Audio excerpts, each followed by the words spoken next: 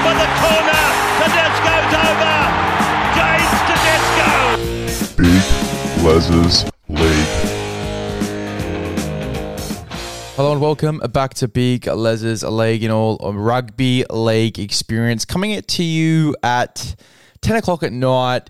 Now, is Big Les's bedtime around 9 o'clock? Yes, it is. Was he distracted watching a movie after work that was actually quite good? Don't know the name of the movie, but was he distracted watching the movie, eating his dinner, and took way too long to do that? Yes.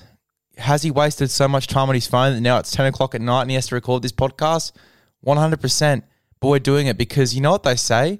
You know what they say? The urban legends, you know what they say? They say, cometh the moment, cometh the man, and this is what I'm doing. I am recording what is going to be a long, dribbly podcast for a very tired Big Les.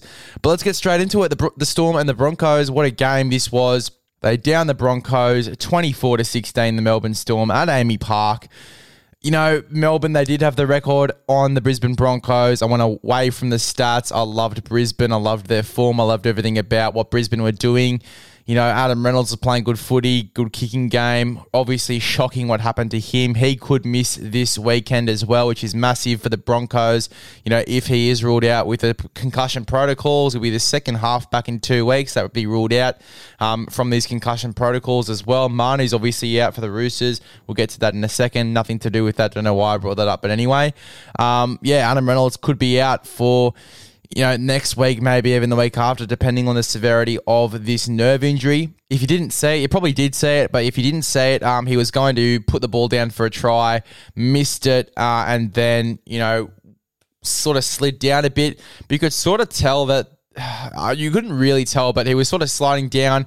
People thought at first he hit his head, but it sort of looked like the momentum lifted the top of his back just up a little bit over his neck a little bit just when he slid, if that makes any sense whatsoever. And he's crunched a nerve. And that's why he was down for so long. He actually couldn't feel his fingers or his arms or most of his body really until he got back into the sheds where he started to get feeling in his fingers again and in his hands, which was great news. And obviously he's doing okay now, but they are going to monitor him for this week and he could miss out anyway due to the concussion protocols. As I said, they immediately deemed it a grade 2. Obviously with the new concussion protocols and rules, if the player is down for more than allocated amount of seconds, and if the trainer really has to come on and help them up, then it's automatically, you know, they have to do the 11-day standout. However, they can challenge this at the judiciary like they would a suspension, and he might be able to get off depending on his condition. But, you know, with how long he stayed down, he had to get taken off the field with a stretcher, completely unrelated injury, but, you know, they might take all these things into account and maybe give him the week off anyway. So, yeah, you could see Adam Reynolds miss this coming weekend for the Brisbane Broncos. It was a pretty hectic injury. And, you know, Brisbane obviously were impacted heavily after this injury. You know, they weren't playing as crisp a football. The kicking game definitely wasn't there. There was a lot of pressure on Ezra Mam. To be honest, I thought that he did quite well. And the fact that the Broncos kept this game so close, which was... it was very impressive for me watching on because obviously I thought, Renault's gone off. Munster's going to explode. Meaney's going to explode. Hughes is going to explode. They're going to score a few tries. They're going to make this game a bit uncompetitive. But they really held their own. I thought the defense was really solid. Payne Haas ran for 215 metres or something ridiculous. He was fantastic. Really, really good, Payne Haas. I thought Reece Walsh was quite good as well. Yes, it's not probably the best performance we've seen from him, and obviously he's good with Renault or Mam going down either or side. Usually the left-hand side is more dominant with Ezra Mam. But we didn't really get to see as much dominance. However, he still ran 173 metres, 1 try assist and 6 tackle breaks. Still pretty good there for Reece Walsh for the Broncos as I slam my mouse for no given reason. But yeah, Reece Walsh, he was fantastic. Paddy Carrigan, I thought that he was quite good as well. He seems to be good every single week, and that's the good thing about Paddy Carrigan. Super consistent for the Broncos. I thought that Trent Lario and Josh King, you know, powerhouse effort from them, combined for 74 tackles, which was pretty good. Paddy Carrigan, we talked about him before, 225 metres from 26 runs, which is unbelievable. The big moment for me in that game was Ezra Mam. Obviously, that try saver on Katoa was fantastic. It just shows the effort levels again through the defense of the Broncos. The defense was sensational, and Ezra Mam a key part of that as well with that try saver on Katoa bumping the ball out. I think Gus Gould said it best. It was probably the play of the year, to be honest. That was fantastic. Obviously, going into this week as well, luckily Reece Walsh won't be fined, but he is. He won't be suspended, but he is getting fined. I think three grand for the shoulder charge. Well, it wasn't really a shoulder charge. He was using more of his arm and just his body weight just to knock over.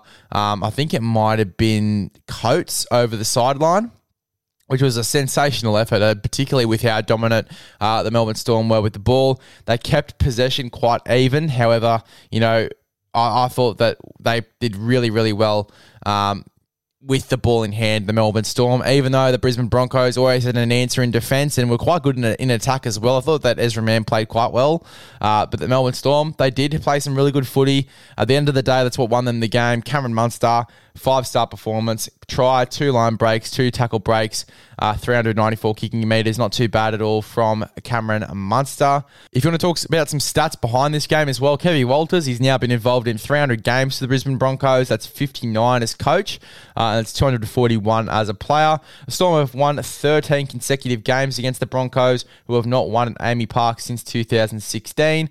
And then obviously, one of the key moments of the game, as I was cutting myself off from those stats, was actually, before I forget, obviously that send-off of Aaron Penne and Thomas Flegler after a little bit of a scuffle in the 78th minute. And I think, Denton Kemp was sort of talking about it today, on his podcast with Guru and obviously Playbook about the role of referees in games today and, how it's sort of the refereeing has changed over the years and, decisions are much harder to make. The slowing down of decisions, which we've talked about plenty on this podcast.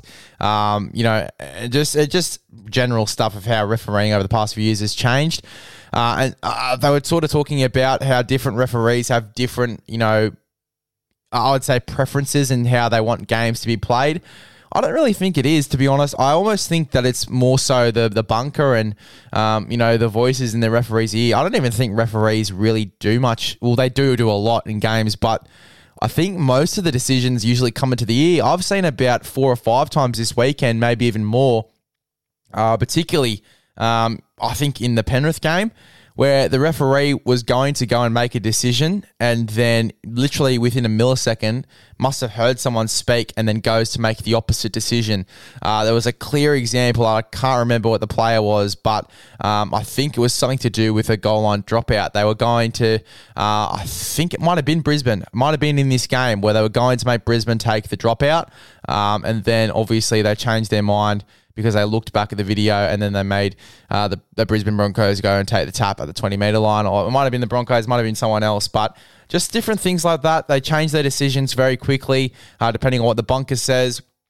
And particularly looking at things in slow-mo, I think that you can't really look at the game in slow motion because the game isn't played in slow motion. The game's played at fast pace. And when you're looking at different things in slow motion, a clear example was obviously the professional foul from Harry Grant when Herbie Farnworth was going to score that penalty try. You don't do that. You do not look at that in slow motion. Harry Grant has clearly got eyes for the ball. He hasn't got eyes for Herbie Farnworth, and he's going for the ball. He's trying to knock the ball dead so Herbie Farnworth doesn't score a try. In those situations, it's literally happening for the players in a millisecond. It's literally a millisecond of the game where they're, making a split decision like that. They don't have time to sit there and think, fuck, what should I do here? And sit down and actually contemplate what they're doing. They've got a second. They've got 2 seconds to go and do something about it and make an action.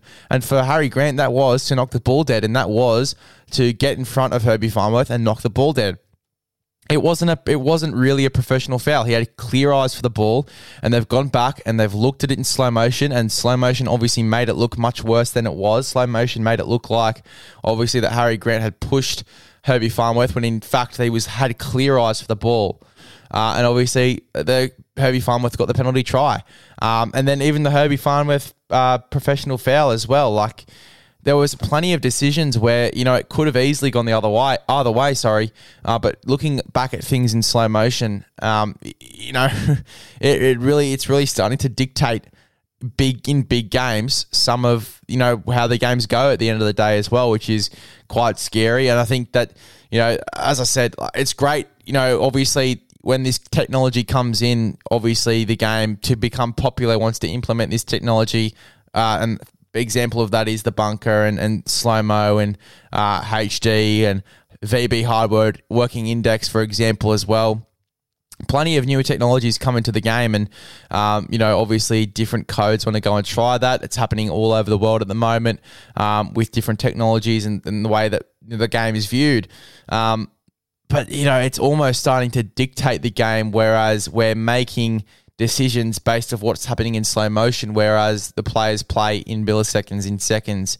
And it's not like that in the real world. And I think that that's what's starting. Yeah, I just don't like how that specifically is dictating games. I think that it's quite poor there. So I hope you enjoyed that 5-minute rant about, the way the game's changing in terms of the bunker and what the bunker's doing.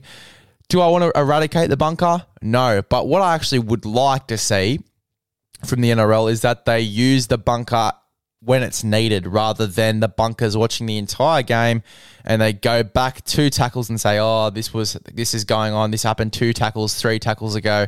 Let's give this guy, put this guy on report for something that happened 2 tackles ago that you didn't even see.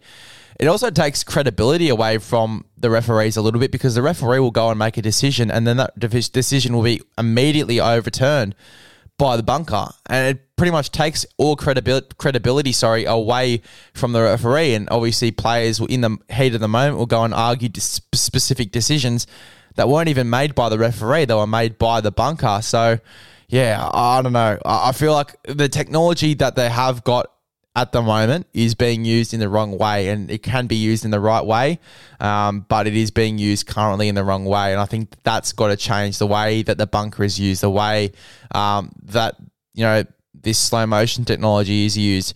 I think that the bunker should only be implemented by, in accordance to what the ref thinks. So if the ref thinks they need it, I meant to say there, if the ref thinks they actually need the bunker to intervene, like for example, in a try scoring situation, obviously you'd want the bunker to go in, but don't go and look at it in fucking millisecond slow motion where it's fucking so slow and you have to look at every single frame. Look at it in real time, because at the end of the day, that's how fast the game is being played. It's being played in real time.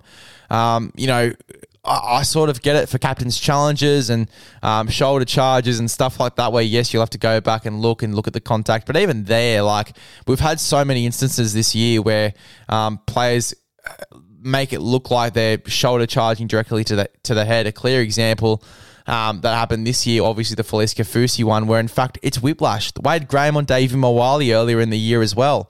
It's whiplash. He hit him in the chest and travels up due to momentum, because obviously the smaller man in Wade Graham is going to fly up when hitting a brick wall like Davey Mawali and hit him in the head. It's whiplash. That's what happens. It's whiplash. It's not Wade Graham going to hit him in the head, because at the end of the day, Wade Graham's too small. He probably couldn't hit him in the head if he tried with his shoulder. It's whiplash that's sending him up, and then the force is actually, hitting Davey Mawali in the head. Obviously, that whiplash of him traveling up and hitting him in the head, if that makes sense. So, yeah, look, I mean, as I said, technology, I think it's awesome that it's being implemented into all of the different games, all the different sports and codes and whatnot, but use it in the right way. Use it in a way that doesn't take credibility away from referees and lets the game be played how it should, and looking at things in real time. Just specific things, the little things matter, and I think that, they really need to sit down and have a look about how the bunker is actually being used, and give a bit of credibility back to the referees. Let referees make decisions. I think that's a big thing going into the next few weeks as well.